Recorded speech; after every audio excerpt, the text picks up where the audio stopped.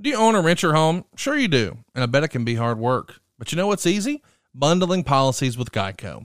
Geico makes it easy to bundle your homeowners or renters insurance along with your auto policy. It's a good thing, too, because you already have so much to do around your home. Go to geico.com, get a quote, and see how much you could save. It's Geico easy. Visit geico.com today. That's geico.com. Hey, man, you want an extra 60 grand? We hooked Christopher up in Big Stone Gap, Virginia. He left us a 5-star review for SaveWithConrad.com and had this to say: I listen to every podcast Conrad and his team put out. I've heard the ad numerous times and decided to give it a try. What is there to lose? I did lose something. Nearly $60K. I saved nearly $60,000 over the course of my loan. It was simple and a great experience. Thanks, Conrad, and a surprise staff member. Who is that mystery man? $60,000.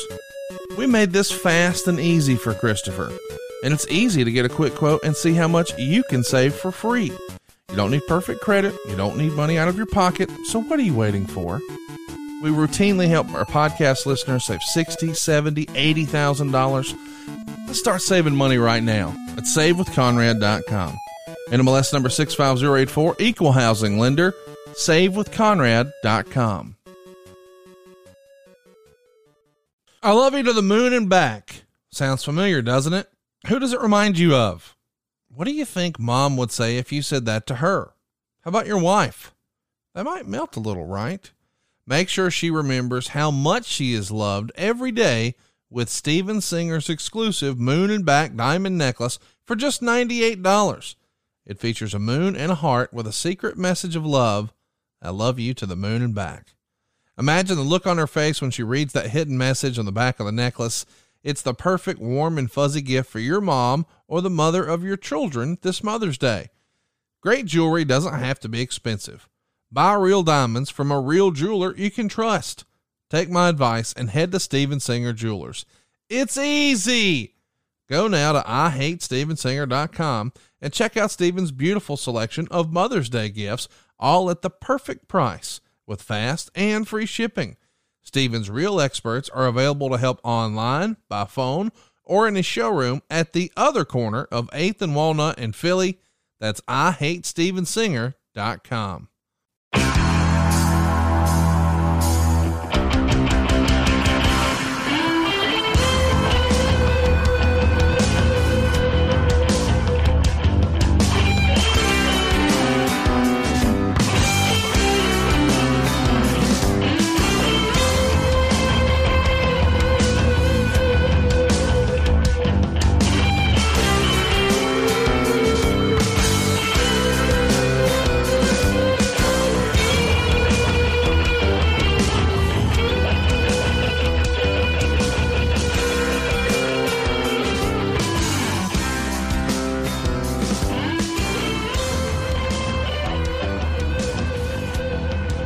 Hey, it's Conrad Thompson, and you're listening to ARN. And of course, we couldn't do it without the Hall of Famer, the creator of the Spine Buster, the founder of the Four Horsemen, Double A, the enforcer himself, Arn Anderson. Arn, how are you, man? It's springtime. Yes, it is. Baseball season. Oh, I like that. Braves fan. Gotta be. So things are looking up. It's good to come on here with you and let's yuck it up for a while, and let's just add to that good feeling. I love springtime. I do too, except for some of my friends really suffer from allergies this time of year. It starts to kick my butt for about a week in September, but I don't have any issues in the springtime. How about you? You a big allergy guy? No, Aaron had it for a while, and occasionally I just get a little bit of the post-nasal drip, as disgusting as that is, but don't suffer. I know people that do suffer with it, and it's a pain in the ass. I bet back in the 80s, a lot of the boys back in the territory days, they had a post-nasal drip. Let's talk about, while we're here today, it's Payback 2016. We're on the heels of WrestleMania 32. I had the good fortune of actually being at this show in Chicago. I'm pretty excited to catch up with you about it here today. The Raw and SmackDown after WrestleMania are always the biggest shows of the year for those television programs. And we had a ton of new NXT talents debut. Apollo Crews, Enzo and Cass, and the Vaudevillains. The Vaudevillains is definitely an interesting experiment, if you will, as far as a character development. What'd you think of their presentation? I mean, clearly it worked for NXT. Did you have reservations of how it would work on the main roster, how the fans would perceive them on TV, or if even the office knew what to do with them? I'm going to give you my honest from my recollection. I don't think they had enough TV time to do enough character stuff for people to understand what they were trying to do. Yeah, that's fair. That's my recollection. And, I was trying to help them and asking them who that guy was and who they were and who they saw those characters as being, and tried to help them. But when you only got a couple of minutes, it's difficult. It's something that abstract. So that's what I think happened. The former Uhaa Nation made a name for himself in Dragon Gate, had quite the independent reputation, and then tore it up on NXT for a few years. And then when he's on the main roster, the world gets to meet Apollo Crews. And I think just now here in 2021, they're trying some different things with him. But I got to tell you, when I first saw Apollo Crews, I thought, well, this is can't miss. What was your initial impression? Absolutely. Number one, a gentleman. Nice kid. Number two, looks like $1 million. Can do a lot of great stuff. Perfect employee, always on time, always smiling. But he did some athletically, some incredible stuff. But you can't, again, we're back to that deal. You have to let the audience know they're coming. That is one thing that we used to do as a business. We used to have some vignettes before a guy got there, and you were looking forward to seeing him, and then put a rocket on his ass and, man, let him go as far as he can go. The other talents that we've talked about before here on the show, Enzo and Cass, man, they're going to get over like nobody's business on the main roster. The promo work and just the whole presentation reminded a lot of people probably of the New Age Outlaws, just in terms of the big rap on their way to the ring. We know that Enzo is going to ultimately wind up leaving the company, as does Cass. Just this calendar year, Cass showed back up looking in better shape than ever on some independent states. What did you think of the initial presentation of Enzo and Cass, and how quickly the audience took to their rap, so to speak? Well, it was different, and it worked, because it was such a cadence laden promo. It involved, and it invited the audience to chant along with them. And that's always a good thing for television. Kaz was a big guy. He was a tall guy, and they were like oil and water as far as their presentation. But when they did the promo, it all came together and it all gelled. Let's talk about some other news and notes as we head in here. We mentioned this briefly when we covered WrestleMania 32. Miz would beat Zack Ryder just one day after his big WrestleMania Intercontinental title win. Why do you think the WWE seemingly struggles to get baby faces over? Is it just fundamentally the folks who are making the decisions they just love heat? I don't understand. It feels like Zack Ryder had such a feel good moment. Why not stretch it out a little bit and give it some legs? But as you like to say, we cut his water off 24 hours later. Because he kind of did it on his own. I don't think he was the original guy that was supposed to win that match. But, he went out and he got over. He did the social media stuff like was instructed. He reached for the brass ring. He looked like $1 million. He was always there, working his ass off. And the guy was a good worker. And, on that platform to win a big match at WrestleMania, almost everybody in that locker room was pulling for him. And he should have, like we've talked about before, he should have at least had a month run. Give a guy at least a month of good TVs. 4 good TVs, that's a lot of good TV these days. It is. And he never got a chance. It looked like a fluke. It looked like it should have never happened. and it put him right back in the position that he was in before he won. Growing up, cereal was one of the best parts of being a kid, but eventually we all have to give it up because we realize it's full of sugar and junk we probably shouldn't be eating. And if you're trying to cut down on carbs or sugar or unhealthy food, you're going to realize, I don't think I can eat anything anymore. What about this? 0 grams of sugar, 13 or 14 grams of protein, and only 4 net carbs in each serving. This can't be cereal, right? No, it's Magic Spoon.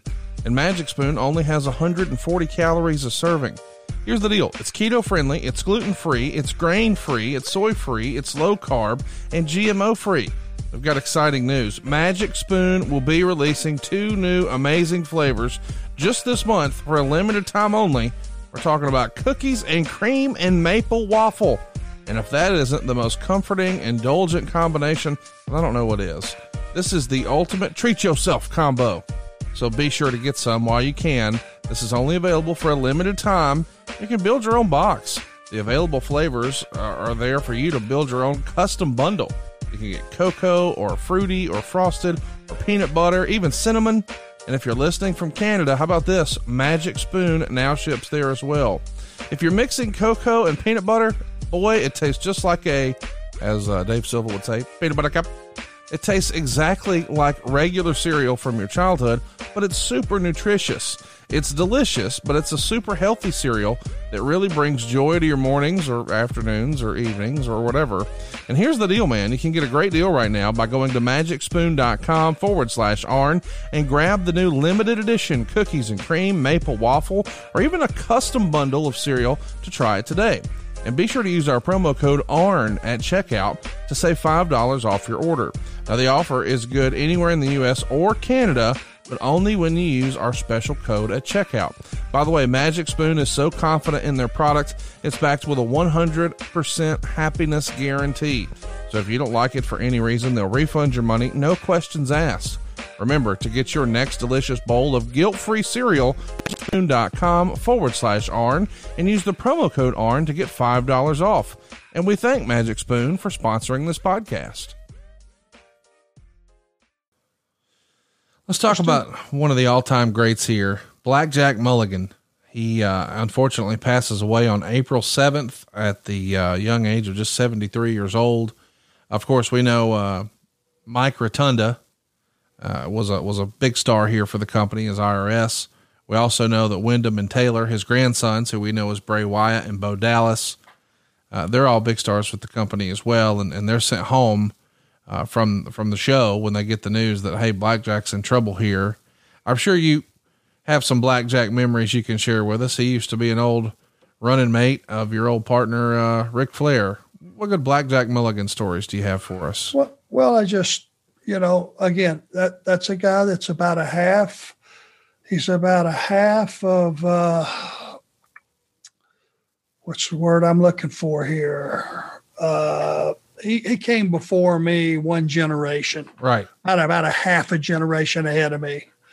And when I first started with Ted Allen, who was training me, and he was taking me, to a couple of different places to just basically get a match, get some experience. And this was along the times that Blackjack had Knoxville.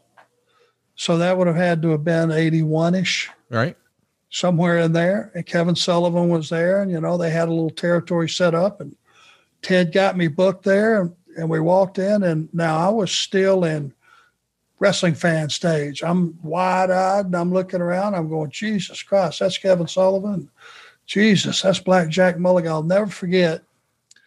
He had the biggest freaking forearms I had ever seen. It was one of those things that just floored me. It just stood out. Now, he's a huge man. How tall would Jack have been? 6, 8, 9? Yeah, I don't know. I've always thought he had to be greater than 6'7", but yeah, man, he's a big fella. Yeah, not a weightlifter type body. Just like I said, big. Just a big forearms, big legs, big body. Had that deep voice. Had that monster mustache. He was a gimmick, but you knew damn well when he walked the hall, you had a grown-ass man coming down the hall. that's my only experience with him. I just probably sat there with my jaw on the floor, just watching him walk around. You don't see guys that big every day. Let's run through a couple other names that unfortunately make the news. One of which is Balls Mahoney. I know you never actually worked a match with Balls, or at least I don't think you did, but no. Certainly you were an agent when he was in for a cup of coffee with WWE CW. Any interesting memories or stories of working with Balls? Well, I know Balls would tell a whopper and never think twice. He actually told a couple of us that he killed a shark with a plastic knife. Oh. Yeah, it took a while to absorb that one. Yeah. But swore by it. He had a couple of famous stories, and I wish I could remember them, that were just so far-fetched. That's the one I'll never forget. It's ingrained into That's a great one. To my system. Yeah. Yeah. And I guess I asked a couple of guys, is this guy for real, or does he just think I'm just stupid? No, he'll tell a whopper. That's hilarious. That's one of them. Let's talk about Dr. Phil. He appears on an episode of Raw to continue the Ric Flair and Charlotte Flair storyline. You have any interactions with Dr. Phil? Is that something that Mrs. Aaron watches a lot around the house? No, I got a feeling if I'd have had a few words with Dr. Phil, he'd have been on the couch. That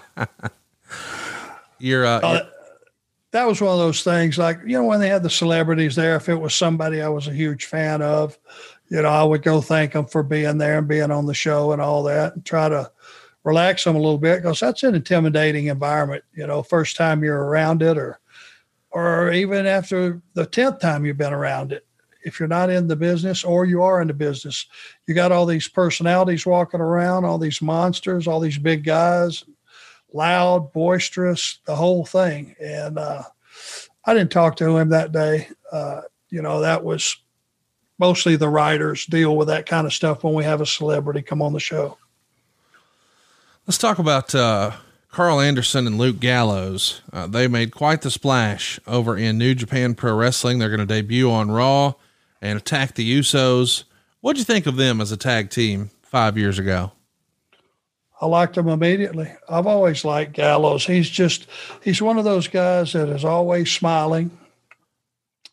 And, he's just good to go with whatever you want to do. And Carl Anderson, Gimmick Anderson, as I call him, is a tremendous worker. And those guys, make a really good team. And I think the Japan time really helped them.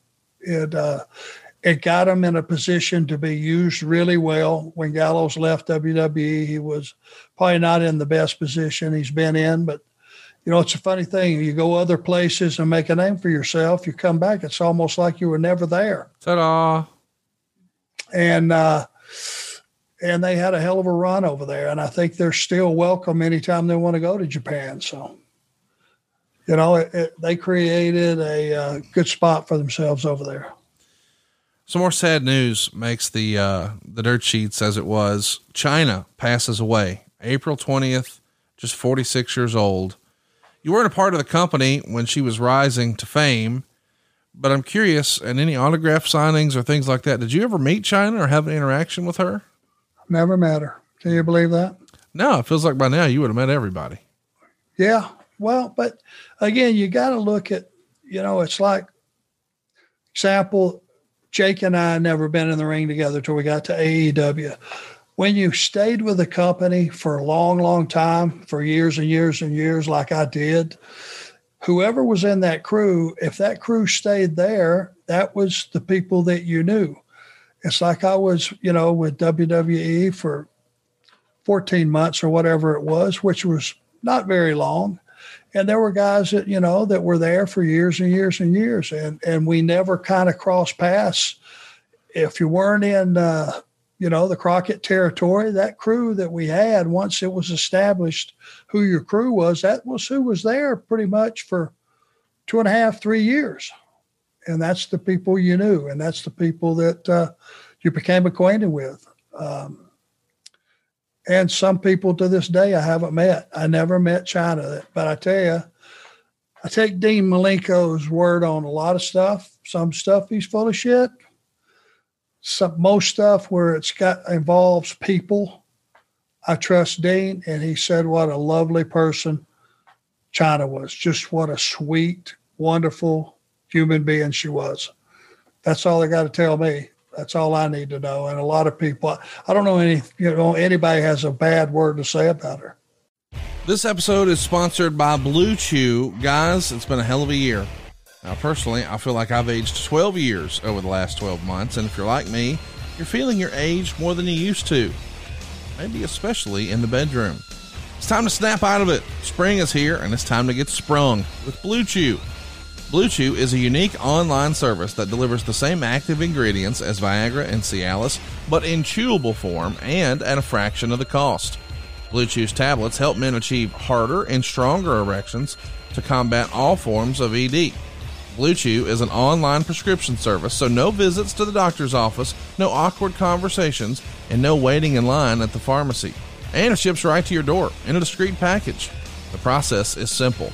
Sign up at BlueChew.com, consult with one of their licensed medical providers, and once you're approved, you'll receive your prescription within days. The best part? It's all done online. Blue Chew's licensed medical providers work with you to find the right ingredient and strength for your prescription. Don't like swallowing pills? No problems here. Blue Chew's sildenafil and tadalafil tablets are chewable. Blue Chew's tablets are made in the USA, and they prepare and ship direct, so it's cheaper than a pharmacy. So if you could benefit from extra confidence when it's time to perform, visit BlueChew.com for more details and safety information. We've got a special deal for our listeners. Try Blue Chew free when you use our promo code ARN at checkout. Just pay $5 shipping. That's BlueChew.com. Our promo code is ARN to receive your first month free. And we thank Blue Chew for sponsoring the podcast. Let's talk about some good words that were said by your old pal J.J. Dillon. When you were inducted into the Cauliflower Alley Club in Las Vegas, you received the Lou Thez Award, and you said in your induction that you and Michael Hayes, who had previously gotten the award, were given it enough, even though you spent a lifetime of putting people over, and Michael Hayes moonwalked his way in. It's a great line. What did it mean to you to be at the Cauliflower Alley Club and be honored by your peers? Well, I made the joke, Michael Hayes had won it previously, moonwalked his way in the back door. I hadn't won a match of recent memory for anybody. So I get the Shooter Award, Lou Thez Award. My God. But I guess they knew what they're doing. I'll tell you this, the thing that it didn't shock me, but it pleasantly, it was a pleasant surprise. What a first class production that is. Yeah. Everybody was so nice. Everybody was pretty much organized. Everybody was dressed up. Everybody looked great. It was like a, black tie affair. And, I saw a lot of people that were in the business while I was in the business, but that had, once they got out, they went different ways and got into different businesses and all different things. You saw some people that you hadn't seen in a while. And, Kenny Patera, guys like that. And it was just a really nice experience. I enjoyed the time in Vegas, a couple days out there, and they were really nice to me. And it was a hell of an honor to be included in the Cauliflower Alley Club in any capacity. Let's talk about the show. Here we are.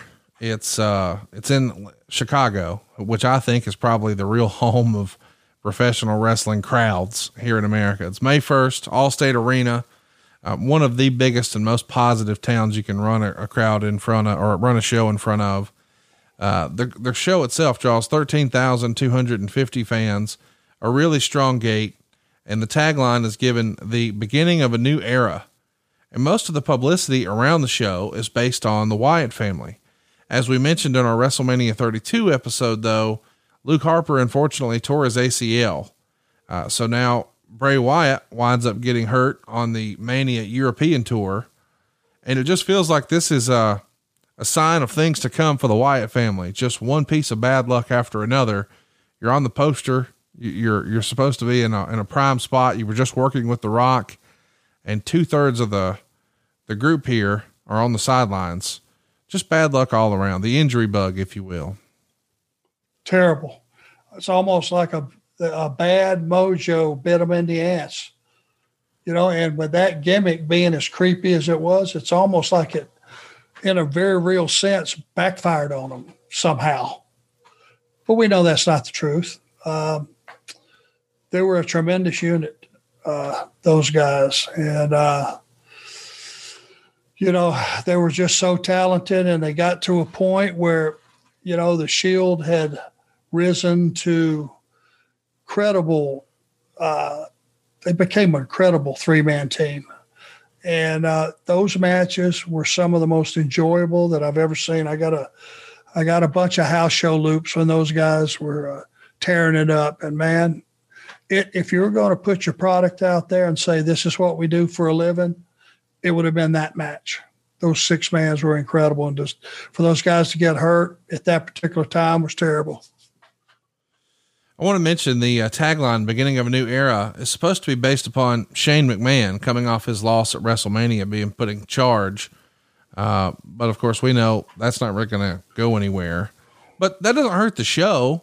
75 or 76 rather, 0.5% of the readers of the Wrestling Observer gave the show a thumbs up. Only 9% gave it a thumbs down, 14.6% thumbs in the middle.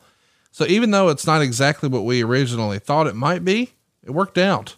And a lot of that has to do with some strong matches. Let's get to it. Dolph Ziggler pins Baron Corbin in 7 minutes and 41 seconds. Of course, this to me feels a little bit like 50-50 booking. We've talked about that a lot here in this era of WWE, but Baron Corbin just won the Battle Royal at 32. And now in 7 minutes and 41 seconds, Dolph gets the win here. It's 2.25 stars, and it's the dreaded schoolboy that gets the win. What'd you think? You got Dolph getting the win, but he's not hitting his finish. It's just a schoolboy, and Baron's fresh off of the Andre the Giant Memorial Battle Royal. Seems start and stop, hot and cold. What say you?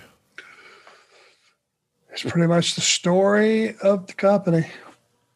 You would never hear me fuss about Dolph Ziggler getting a win, but you don't get one against Baron Corbin, which is his first pay-per-view after Mania, which he won a huge, huge match. You got to build on that. That's your launching pad. The next time you see him in a single match, that's where you're going to find out. And with a guy like Dolph wouldn't have had a problem putting the guy over. Right. It was just the right thing to do. And it really was. And to beat him with a roll up, here's this big ass kicking pro football player monster, big guy, moves good, athletic. His offense is very solid. Beat him with a schoolboy.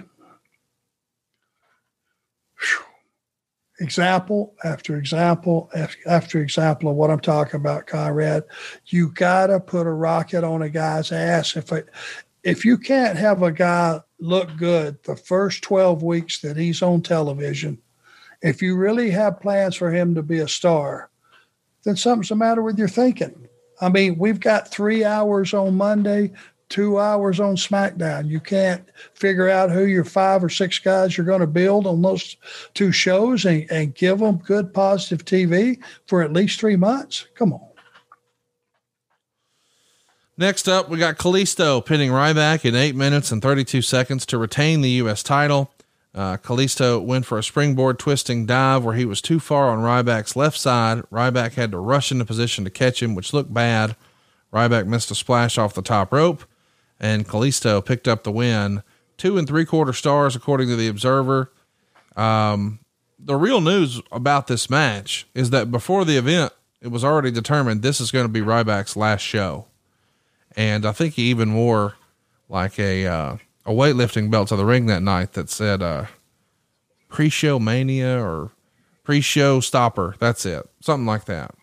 Either way, Ryback had disagreements regarding his character and placement on certain cards. This is the end of him. What can you tell us about this match and just Ryback's frustration at the time? Was it just he was burnt out, he was injured, he was hurting, not happy with what he's doing, or was he just done with WWE, do you think? Well, For those that don't remember, because they probably weren't there, at the previous Mania, they were on the pre-show. And it was in the afternoon, the same match. So this would have been a return. Yeah. And there was nobody there to see it because of all the issues with getting in the arena.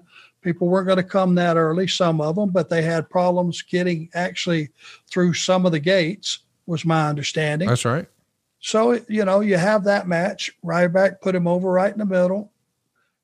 Now you've got a different scenario in Chicago where your audience is going to give you something back. And the guy went out and they made their performance the previous show at Mania fail by comparison to this one. Much better match. And on his way out, he wanted to have a good match. And it didn't matter that Manny was half his size. Now, the comment was made earlier, Manny was off course with one of his spinning dives, and it looked bad that Ryback had to adjust to catch him. Would it have looked a lot worse if he'd let him drop on his head? Just saying.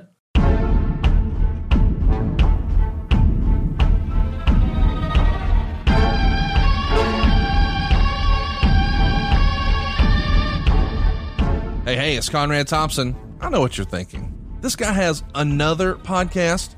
Listen, I get it, but let me explain. For years, I've been asked, if you could have a podcast with anyone in wrestling today, who would it be? And I've been consistent that one of those names was Jeff Jarrett. Now, hear me out here. Jeff Jarrett is a third-generation promoter. He grew up in the Memphis territory, broke into business in '86, won the Intercontinental, and walked out on Vince McMahon in '95. He jumped ship to start working with the Horsemen in '96, and then told the world what he really thought about Austin 316 in '98. He held up Vince McMahon for a ton of cash in '99, and jumped ship again to become world champion in 2000. And then on the final night of the Monday Night War, the only ever Raw Nitro simulcast, he was publicly fired by Vince McMahon in 2001. So without a job in wrestling, he decides to embrace his family heritage as a promoter and create jobs himself, and started his own promotion in '02. And then a former WCW employee who was on his team committed fraud that nearly bankrupted both him and his father. So he found an angel investor of sorts, who wound up being indicted on one of the largest financial schemes in American history. With both of those guys facing prison time, he met with a public relations firm in Nashville to figure out how to save face, only to find out the lady he was talking to had billionaire parents. And that's when things got really crazy. If Jeff Jarrett's life story were a movie script, nobody would believe it.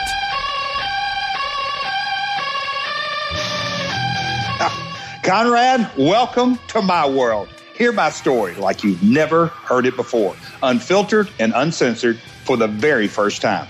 From Memphis to the WWF, WCW, TNA, and everywhere in between, nothing is off limits in my world. Subscribe today and don't miss My World with Jeff Jarrett, Tuesdays on Westwood One.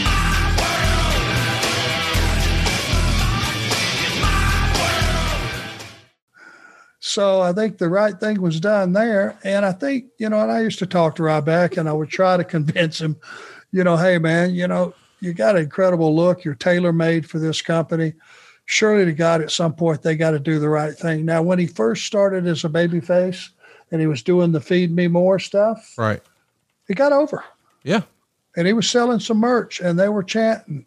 And again, it was one of those things that they put him out there. And I don't know if they had planned on him getting over to the degree that he did. If it was a heated issue with some of the other baby faces, a lot of things go behind closed doors up there that you never hear about or you never see. You just see the whole focus of a guy's career change, and you never know why. You suspect, but you never know for sure. And it seemed like the more he got over, the worse it got for him and the worse it got used. It was just one of those things that I bet he's got a tremendous story to tell. It's just one that I'm not up to speed on, but I know that every time I worked with him, it wasn't a question of him going out working hard. That wasn't an issue. Up next is one of the things people remember most about this show. It's a no contest. Well, the match was really just stopped. Aiden English and Simon Gotch, the Vaudevillains, are going to take on another tag team from NXT, Big Cass and Enzo Amore. They are super over here. But in the middle of the match, something bad happens and Enzo gets hurt. I was there that night and it looked like a scary situation. It was clearly not part of the story. And when something like this happens, I'm just curious what you remember about this injury, what protocol was it handled right? Just catch us up about what's going through your mind in the back when you see, you know, a member of the Brotherhood like this in a bad spot and we're live on pay-per-view. I wasn't exactly watching it at the time. I was doing something different, but what I was told, and I didn't even see the replay because I was in some other room talking about some other match, but I think Enzo went to slide under the bottom rope and actually hung his neck.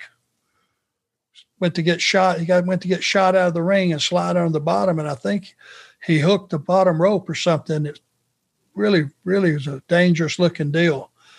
And it looked really, really bad. Thank God it wasn't worse than what it was, but it looked like he was big time hurt. It knocked him goofy, which could have also had a neck injury the way it whiplashed him. So, but if you're knocked out, you don't know that you got a neck injury. You know, you're goofy. And they stopped the match right away, did exactly the right thing, got him out of there and got some medical attention. When somebody gets hurt and you could pretty much see it in the ring, and if you go ask a guy, you could pretty much tell that he's out of it right away. I don't remember who the referee was, but he called for help, and Dan Engler. Dan did the right thing right away. The story is, Meltzer would describe it as, it was not a botched baseball slide, although it looked like it, but Amore, being pretty much out of it, slid from the toss and hit the side of his head on the middle rope, which caused a whiplash effect. And then his head also hit the apron, knocking him out. He fell to the floor. Gotch went after him, but the referee jumped in and stopped him, called for an X, and eventually, when realizing Amore was out, stopped the match. Amore was taken out, motionless and on a stretcher. He did recover backstage, but was rushed to the hospital for tests. The diagnosis was that he suffered a severe concussion, but there was no neck damage, as everyone feared based on how everything went down. This has got to be a scary moment. It's rare that you ever see a match stopped. Usually the protocol is if a guy can continue, you do. Here, the dude is legit unconscious, a really bad head injury. And we know way more about that now than we used to. And thankfully he didn't have some sort of permanent neck or back damage, because when your head moves like it's not supposed to, man, you could have permanent, long-term severe injury. So when he was able to, post some social media posts and selfies later that night with himself and Cass at the hospital, lots of fans were greatly relieved, but that's got to put some sort of a different vibe in the locker room for the rest of the show. Does it not? Well, it just makes it, we get reminded occasionally, every now and then, thank God, not all the time, a lot more now than back then, but we get reminded that we're not Superman, that we're not superhuman, that injuries do happen, and bad injuries can happen at the drop of a hat when you least expect it. And thank God we've started to recognize it as a industry and take a little bit closer look when something bad happens. I would like to think in every case there's somebody, even if the other people, like you say, we're used to just nutting up and going, hey, I can get through it. Where are we at? What I need to do, and you get through a match. Well, that's the wrong thing to do. If you're loopy or you're hurt and you're hurt, that match is not worth the rest of your career. And we as an industry hopefully have taken a look at that. And you have doctors and EMTs and everybody at the arena so that there's a quick turnaround if there is an injury to get them some medical care. And in the old days, it was one way, and different today. Thank God. Let's talk about the next match here. It's a barn burner. I'm curious to see your opinion though. These guys tore it up all over the independents for the better part of a decade, and now they've got a chance to do it on the big show, a WWE pay-per-view. It's the former Kevin Steen, now Kevin Owens, taking on the former El Generico, now Sami Zayn. They get 14 minutes and 34 seconds of what Meltzer calls a hot match. He gave it 4 stars. Kevin Owens gets the win clean with a super kick and a power bomb. What'd you think? Were you a fan of what these guys were doing, or being maybe a little more old school where you think, oh, they're doing too much? Well, possibly a little too much, but I am also a guy that recognizes these guys have a history on, like you said, on the Indies where they must have worked probably 100 times. And I'm saying only 100 because, you know, they just run on the weekends. You don't have guys that are working 300 days a year. And sometimes it's one day a weekend, but they had a rich history. And you run across guys, if you're in the business long enough, certain guys, you have this incredible chemistry that everything you do works and everything you do clicks. And these guys have found that chemistry, and they brought it to NXT, got a lot of fanfare there. And when it got moved to the main, to the big show, they brought it with them there. A lot of the things that they were doing were a little too big, weren't being sold properly, but it was a good match, and the people certainly were in tune to it. That's a smart crowd in Chicago. They're up to speed on everything. They know who everybody is. And, they were all over it. And I try to listen. I watch what's going on in the ring, and I may have a fix here and there, or, hey, I'd change this a little bit, or my own opinion. But the one thing that you cannot deny, I never fuss too much if they're all standing and they're all screaming. And that's really the only barometer that you need to run your own company and run your business. Listen to the people. They'll tell you what's working and what ain't. What if you could pay off all your credit card debt, a home equity line of credit, and knock 8 years off of your loan? It sounds too good to be true, but Save with Conrad can do it for you. Seriously, that's an actual story from someone who listens to this podcast just like you. If you have a home equity line of credit, if you're in a 30-year loan, or you've got credit card debt, it's not a matter of if we can save you money. It's a matter of how much. Just ask Selby in North Carolina. We hooked them up. They left us a 5-star review and had this to say: Jimmy and Jennifer were great to work with. We knocked 8 years off our mortgage and paid off our home equity loan and credit cards. Would recommend them to everyone. And right now, we can help more families than ever before. We're licensed in more than 40 states. You don't need perfect credit. You don't need money out of your pocket. And if we can't save you some cash, we won't waste your time. Seriously, the worst case scenario is you spend 10 minutes and we give you the peace of mind that you've got the best deal for your family. That's what my family wants to do for you right now over at SaveWithConrad.com. But what if we could knock 8 years off your loan? Think about that. You know to the penny what your house payment is. Now multiply it by 12 payments a year times 8 years. That's a gargantuan sum of money. Find out how much money you can save right now for free at SaveWithConrad.com. That's SaveWithConrad.com. NMLS number 65084, equal housing lender. Oh, and did I mention no house payments for 2 months? Find out how you can do it right now for free at SaveWithConrad.com. Well, they loved it here. And somebody that they hate is coming up next. It's The Miz. He's still got a ton of heat after all these years, and he's going to pin Cesaro to retain his Intercontinental title, 11 minutes and 19 seconds.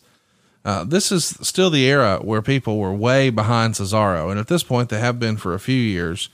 In the ring, Cesaro gave Miz a 15-rep giant swing, and Miz gets in the crossface. Eventually, Owens and Zayn are fighting on the apron. Referee John Cone is yelling at them and missed that the Miz was actually tapping. Cesaro then let go and knocked Zayn and Owens off the apron. And of course, just like in the first match, Miz schoolboyed him for the pin. After the match, Cesaro lays out Miz with the neutralizer. Owens hits a super kick on Cesaro. Owens powerbombs Zayn once again. He goes to powerbomb Miz, but Maurice pulls Miz out of the ring to safety. And then Owens grabs the belt and poses with it. 3 1/4 stars. Really weird deal here where if you're a longtime Cesaro fan like I am, you're thinking, oh man, this might be it. They're going to go with him. But it turns into an opportunity to not only pin him with a schoolboy, but showcase the match we just saw with Owens grabbing the belt and posing with it.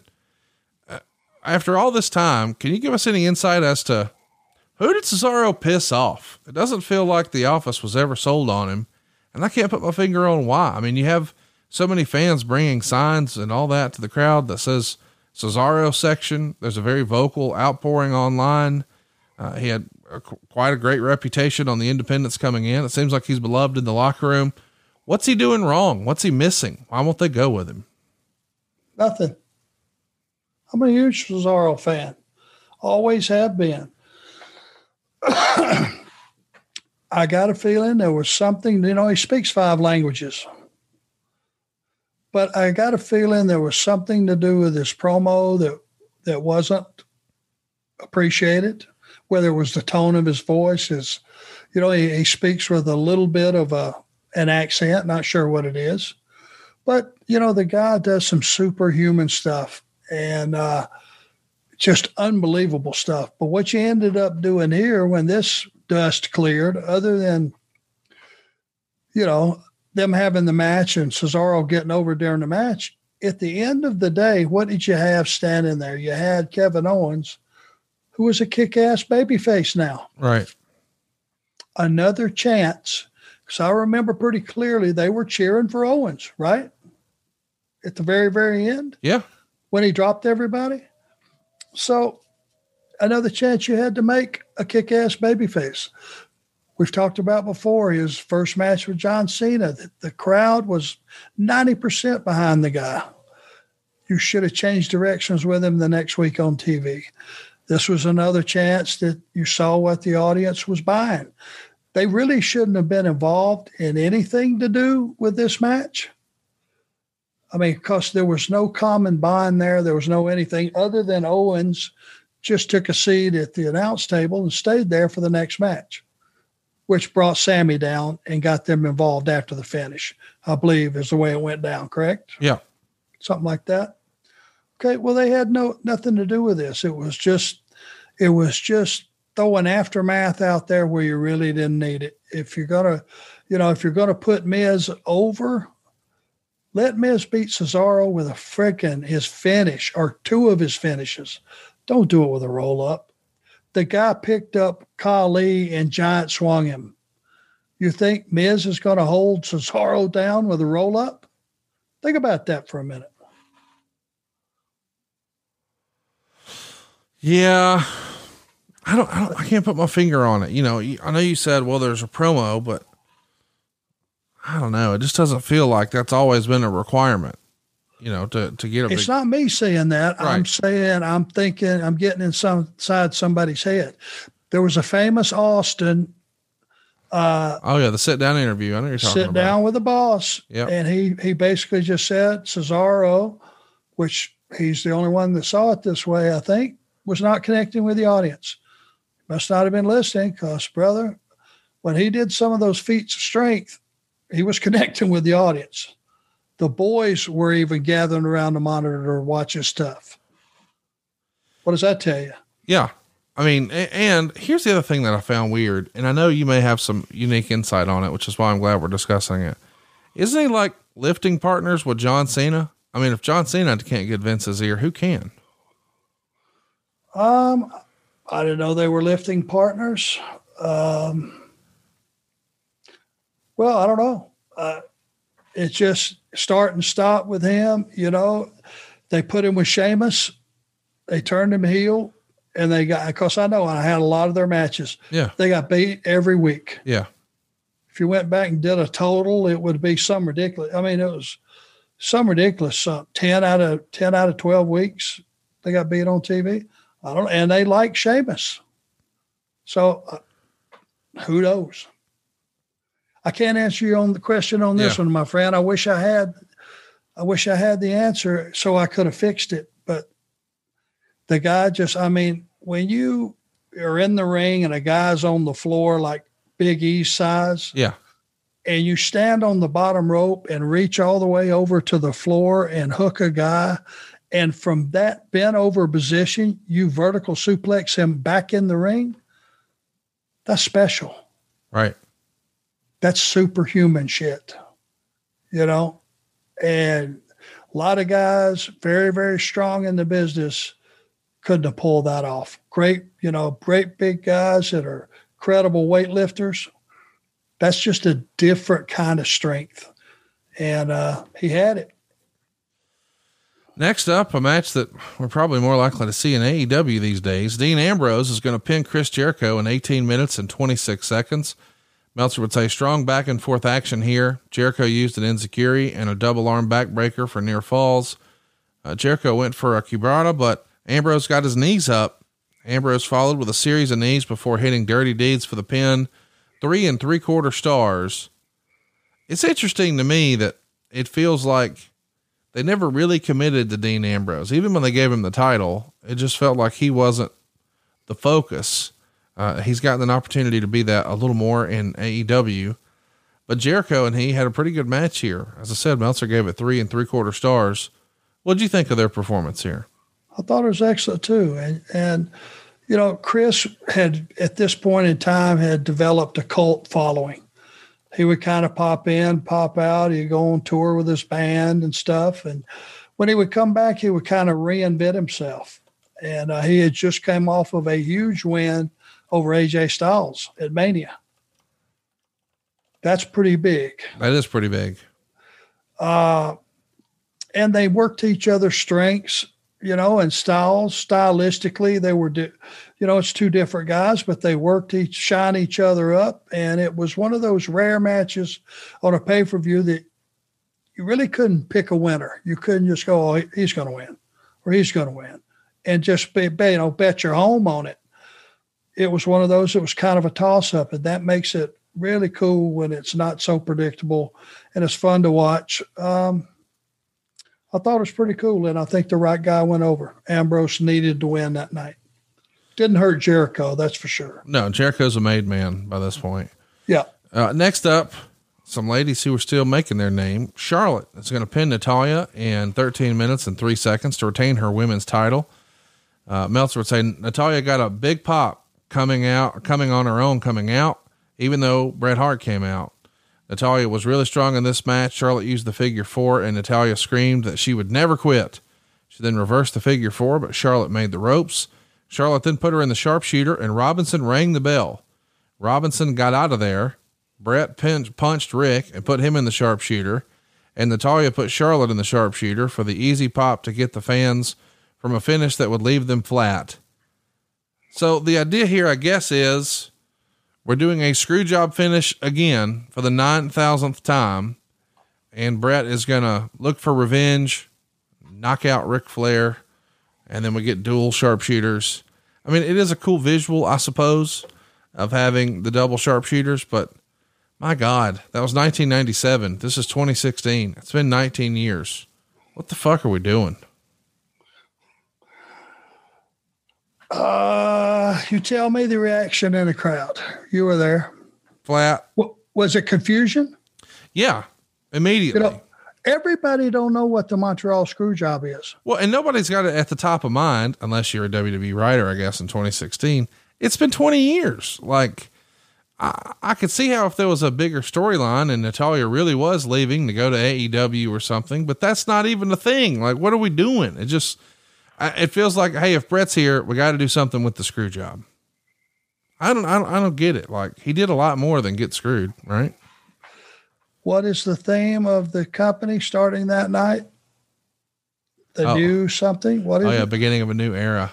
Beginning of a new era. So we go back 20 years. Yeah. And have a 20-year-old finish. Number one, they didn't need Rick or Brad out there. At all. They could have had a great match without him. It was unnecessary garnish. I don't know why, someone feels that Charlotte can't get over or Natty can't go out there with all the experience she's got and tear the joint down on their own merits, because that's what they did before this screwed up finish. And to have a referee do something that squirrely when you've got Steph and Shane here in just a little bit, restart some matches. Each one of them, right? Yeah. We'll get to it in the main event. But so why would they let that stand? Who authorized Charles to call for the bell? Why wouldn't they have restarted that match, which is a pretty important match? It was in the course of a show. It's like, okay, well, this over here kind of made sense, but Ain't this the same thing? And why do you restart it there? It just, from my recollection, it was confusion from the audience that didn't know about the screw job. And it just took the shine off of Charlotte winning the match. She could have just won the match with her finish. Yeah. We're creating stars here. But when you throw all this stuff on top of it and layer it with all this syrupy stuff, and because you're trying to protect everybody, somebody got to win, somebody got to lose. People of Chicago know that. It's a great sports city. They would have accepted Charlotte winning that match after a hard-fought match because the girls were kicking ass. They were kicking in at this time. It would become a different product. And Natty and Charlotte, I had on a lot of house show loops. They tore the joint down. You just didn't need something like that. My opinion. Well, here's the thing too. I understand how sometimes if you have performers that aren't seasoned or maybe a little green and aren't really comfortable in their own skin yet, you have to have some garnish out there, some gaga, if you will, to keep the crowd engaged. That's not the case with these two. Even 5 years ago, Natty's one of the best women in the company. And obviously you see something on Charlotte, you've made her the champ at WrestleMania. And I don't know. It just feels like you could have just cut them loose here. This was unnecessary. 100%. 100%. You got me. It's a mystery. It's one of those, especially when you see how the rest of the show plays out, this will really loom large how that was allowed to just stand. Based on what? Next up, something kind of interesting. Vince McMahon comes out, and remember, we're in Chicago. So he's met with a super loud CM Punk chant. He starts his promo, and their chant gets even louder. And then he stops and actually asks the crowd, how long can you go with this? And then they actually stop pretty quickly. Vince made fun of the crowd when they stopped, which could have gotten them to start back, but in fact, it didn't. And Stephanie said she would rather be a leader who was feared and respected than felt sorry for. And she claimed that under the leadership of the Authority, they just had the biggest WrestleMania in history. The Divas Revolution became the Women's Revolution, etc., etc. And she said that Shane left us for 7 years and only got back in by blackmailing and doesn't respect the brand that Vince McMahon created. She told Vince that Shane stabbed him in the back and spit in his face, and she can't see someone that lacking in intelligence and integrity running Raw. So of course Shane comes out, fans are chanting for him, and we get a whole big hullabaloo here. And Vince eventually says, enough of that crap. And Vince said Stephanie's made some good points, and Shane has the likability thing going, but business isn't run based on popularity. And Vince ends up saying both will run Raw. So this feels like a television segment, but it's on a pay-per-view. But I think the most memorable thing of the segment is the way Vince got a CM Punk chant and handled it. What'd you think? No, I'm going to trump you on that. You know the most significant part of that promo? What was it? His quote was, I don't listen to anybody except me. Wow. Now you think about all the things we've discussed creatively, getting shot down, things getting changed, all that stuff. That they should post on top of the Titantron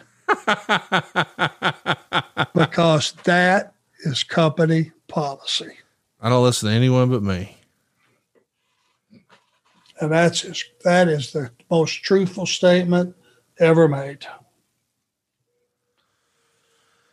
It's interesting. Interesting. Proves my point. Next up, we got the main event. It's Roman Reigns in there with AJ Styles. Roman's our new champion, fresh off his big win at WrestleMania. AJ is one of the hottest properties in the company, but he's fresh off of a loss to Chris Jericho at WrestleMania. They get plenty of time, 22 minutes and 35 seconds. Meltzer would say the work here was really good, and he gave it 3 3/4 stars. In the end, Reigns spears him and gets the pin. What'd you think? This is sort of AJ Styles' coming out party, his first pay-per-view main event, and he's against the chosen one in WWE. Did you like it? Well, I thought the match was incredible, as you can imagine. But if you go back a little further than Mania, AJ Styles came out of the curtain for the Royal Rumble. The place went apeshit. Yes, they did. Remember, I had a scenario where he would win the Rumble. I recall. And you get him to WrestleMania, and he won the championship. Yep. And he could have won that from Hunter. Then you have Roman assume the heel role in this whole thing. You know, it was one of those scenarios. These guys tore the joint down, but AJ was a baby face.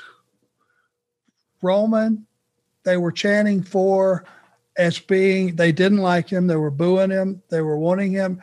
They've always wanted Roman to be who he is. I think wrestling fans don't want him talking. They want him kicking ass. They want him to be a badass heel.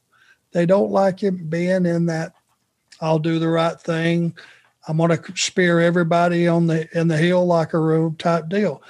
In my mind, AJ was probably as much a babyface and as over as Roman.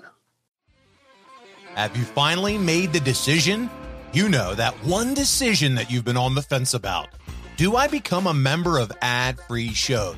Do I take the plunge and become part of the coolest, most badass wrestling community out there? My friends, the answer is yes, yes, yes. And what cool hook do I have to tell you about this week, you ask? Well, if you were living under a rock, then you need to know that Conrad's team just got bigger. Another WWE Hall of Famer is now part of the family. Who, you might ask? Well, that's JEFFJARRETT. That's right. Jeff Jarrett is in the fold, and his new weekly podcast makes its debut worldwide on Tuesday, May 4th. My World with Jeff Jarrett. But maybe you're like me and you have no patience and want to hear it early and ad-free. Well, then Ad-Free Shows is the place for you. Jeff and Conrad already hosted a 1-hour interactive event for all members of Ad-Free Shows, no matter their membership level. And the best part? Jeff announced he will be back for more virtual events and Q&A sessions going forward. So don't be a slapnuts. Go to adfreeshows.com and sign up today and join the wrestling movement that is lighting the world on fire. Again, that's adfreeshows.com. Yeah, and I think that's kind of hard to argue, especially the way they position this match. I mean, the story is they're going to do a count out in 11 minutes and 54 seconds. Shane comes out to restart the match, but this time with no count outs. He hits the Pele kick in a 450, but Reigns gets his knees up and nearly pins Styles. Styles comes back and jumps off the top rope, but Reigns punches him. It's supposed to be a low blow, but Reigns actually punched him in the gut. But AJ's selling it like a low blow, and they call for a DQ just 2 minutes and 15 seconds later. So this brings Stephanie out, who restarts it, and now it's a no DQ, no count out match. So Reigns hits a couple of Superman punches, and that brings Carl Anderson and Luke Gallows out. They pull AJ out of the ring so he can't get pinned, and then they attack Roman. They put the boots to him, and then Gallows put Reigns on his shoulder while Anderson hit a running kick, the boot of doom, if you will, and they all leave. And the idea here is AJ never saw these guys interfere. So then AJ hits the springboard forearm, but even after all that, Reigns gets his foot on the ropes. So that brings the Usos out. Styles climbs to the top rope, but Reigns shoves him off, and he lands on Gallows, Anderson, and the Usos. And then Reigns does a big running dive over the top onto everyone. AJ comes back with another springboard forearm, this time off the barricade. He threw Styles in and hit the springboard 450, but Reigns kicked out. And then he hits the Styles Clash. Reigns, or sets it up rather, and Reigns backdrops out of it, flipping Styles over the top rope. He goes for the Superman punch, but AJ snaps his neck on the top rope. He gets in, but Reigns spears him and gets the pin. So we're trying to go with AJ, I guess, but we're really heavy on TV storyline on a pay-per-view. And I realize it's the network era, so it's not really a pay-per-view. We're not really spending $30 or $40, but Shane involved and Stephanie involved and the Usos involved and the Good Brothers involved. It's just too much gaga for me. Why not just let the guys go tear it up? Well, each one of those false finishes felt like AJ was going over. You could sense it in the audience. They kept putting these layers and layers and layers. My question is, going back, if these bosses, all the McMahons are there and they got all this power and all this stroke, and they're building the women's division. Now they want to make that equal to the men's. Why wouldn't somebody have went out and restarted that match when there was a bell that apparently came from the referee's decision, but there was no tap out? See where I'm going with that? Why were all these things done for the last match and not done for that match before we skip ahead? Does that make sense? Yeah. It really, when you look at it in its entirety, you went, Jesus Christ, I don't get it. But in this particular match, when you got a lot of bells and whistles like that, and they're at least leading you to what you think is going to be the outcome. And I think a lot of people in that Chicago crowd, the way that thing was building, AJ was going to pull it off because he kept pulling spectacular stuff out of his hat all the way till the very end. And I think the match paid off as far as being a main event and having some bells and whistles. You probably shouldn't have had any involvement in any of the other matches for this one to matter and to make sense. Save it for the end, all the gaga. You didn't need Rick and Brett getting involved in the match. And, I'm sure scattered throughout the match, even Maurice getting involved in the Miz's match. If you're going to do it all on the end, don't do it before that. Owens and Sammy got involved on the tail end of the Cesaro match and Miz for what? It's a little weird. It feels like it just made the pay-per-view less than. It just sort of cheapened it for me. But still, it was a critical success. As we said, it was overwhelmingly thumbs up. A lot of good action, even if we don't necessarily love the finishes. What say you? Thumbs up, thumbs down, thumbs in the middle? Well, I value your opinion. I'll ask you one last question. If they did just have it be a match, have a straight finish, Roman retains, I don't think you would have put AJ over at that point. Do you think that that's better just doing it that way? Or do you think you've heard AJ now 3 shows in a row, he was not successful? I think there's enough gaga that this didn't really hurt him, but I don't know that it helped anybody either, which makes me think, what's the point? Well, you're a fan. And if you didn't walk away from there going, whew, man, I didn't know what the hell, who was going to win that till the very end. If you weren't concerned in that story, if that wasn't what you had in your mind, then it didn't work. And I'm just throwing out hypotheticals. I don't have an opinion on whether it worked or not. I'm just saying I can see what the thought process was. Make it as exciting with the false finishes, restart it a couple times, and make it look like it really was going to be a new day, but it turned out to not be. So as far as you, thumbs up, thumbs down? I think overall show. Yeah. And I'm giving the crowd 4 stars as always. They make everything outstanding. I thought it was a good show overall.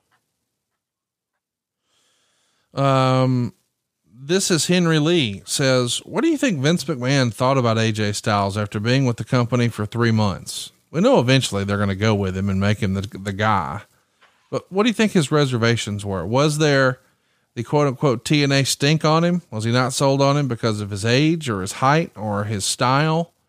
Or was he all in and he was just, getting him there, warming him up? He didn't come through the WWE system. Right. He's not a product of WWE. He's a star that was a star everywhere else in the world that he went. And I think all of those questions were still in place.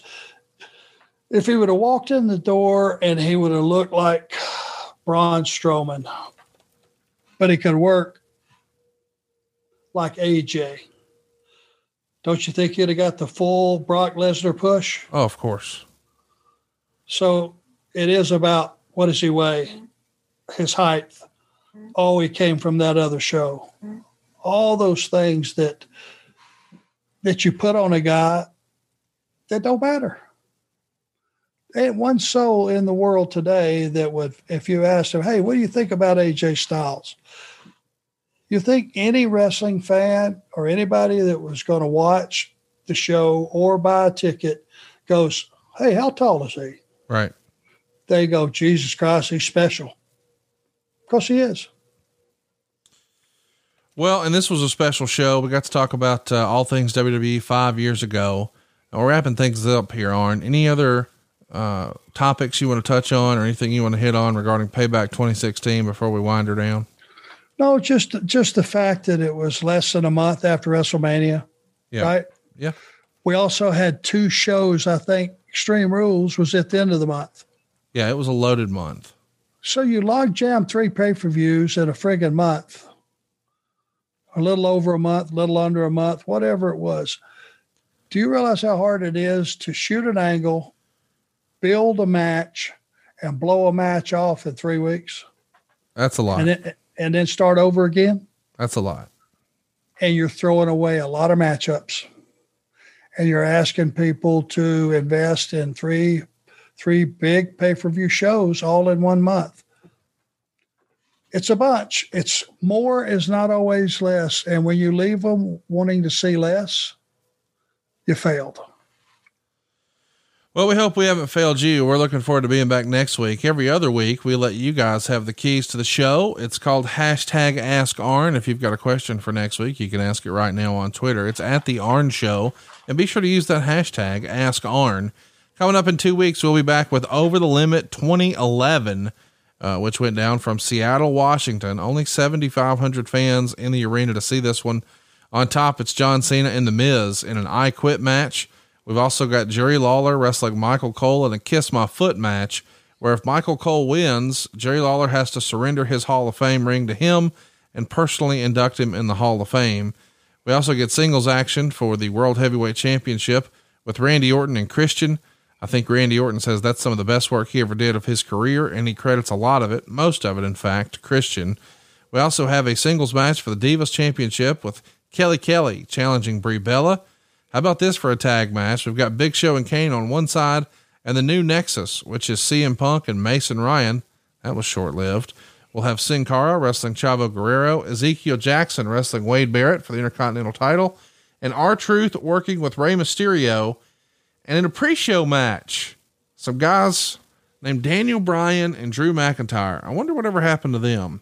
It's hard to imagine that was 10 years ago, Arn. I'm looking forward to that, and it's just in 2 weeks. Daniel Bryan will never get over. I'm not sure about that Drew McIntyre guy either. I don't think he's WrestleMania material. We'll see, I guess. I guess we will.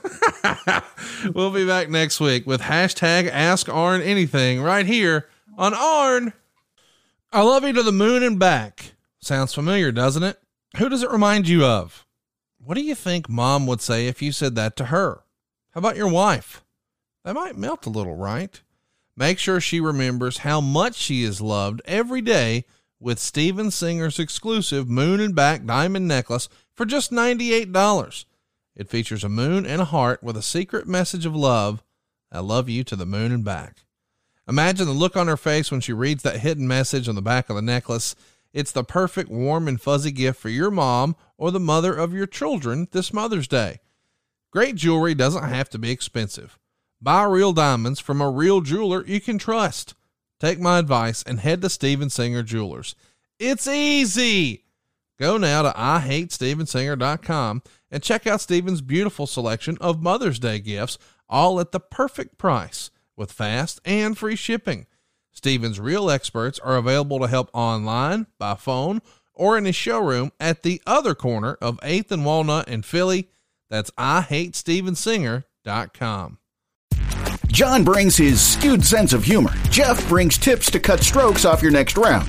Together, It's those weekend golf guys. They'll pay a lot of money to PXG and Titleist and Callaway and on and on and on, right? How many yards do you think you're going to pick up with that extra driver? I think I can get an extra 5 to 10. What if I give you 15 to 20? You pay me more. Jeff Smith teaches on the sliding scale. Those Weekend Golf Guys, the podcast, part of the Believe Network. Just search BLEAV on YouTube or wherever you listen.